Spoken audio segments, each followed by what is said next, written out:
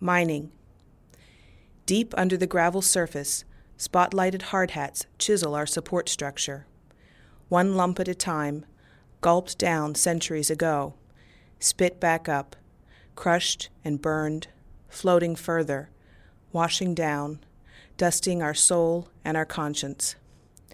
Wheezing gray creatures, empty eyes, black creased faces, hollowed hearts.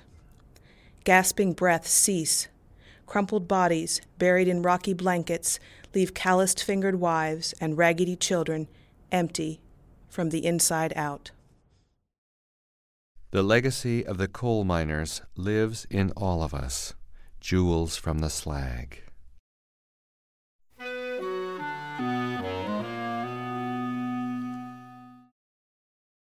And after the boxes of the year have been stored away, your words will paper the walls, your laughter settle in the carpet, your questions float on chalk dust, your sentences perfume the air with the hopes of teenage dreams.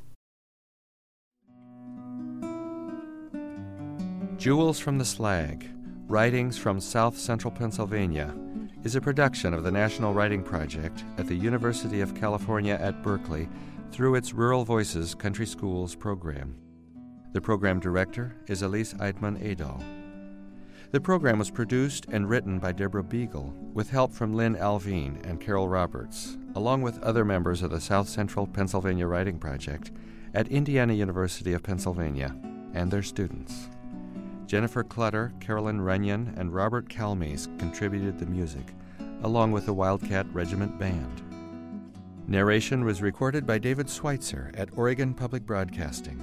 Other recording and post-production mixing was done by the producer. Special thanks to Indiana University of Pennsylvania for recording space, and thanks to Lauren Krenzel and Stephen Erickson. Funding was provided by the National Writing Project and the Annenberg Rural School and Community Trust. We'd love to hear from you. Please visit Rural Voices Radio at our website, nwp.berkeley.edu. That's nwp.berkeley.edu. I'm your host, Kim Stafford, a teacher and writer myself.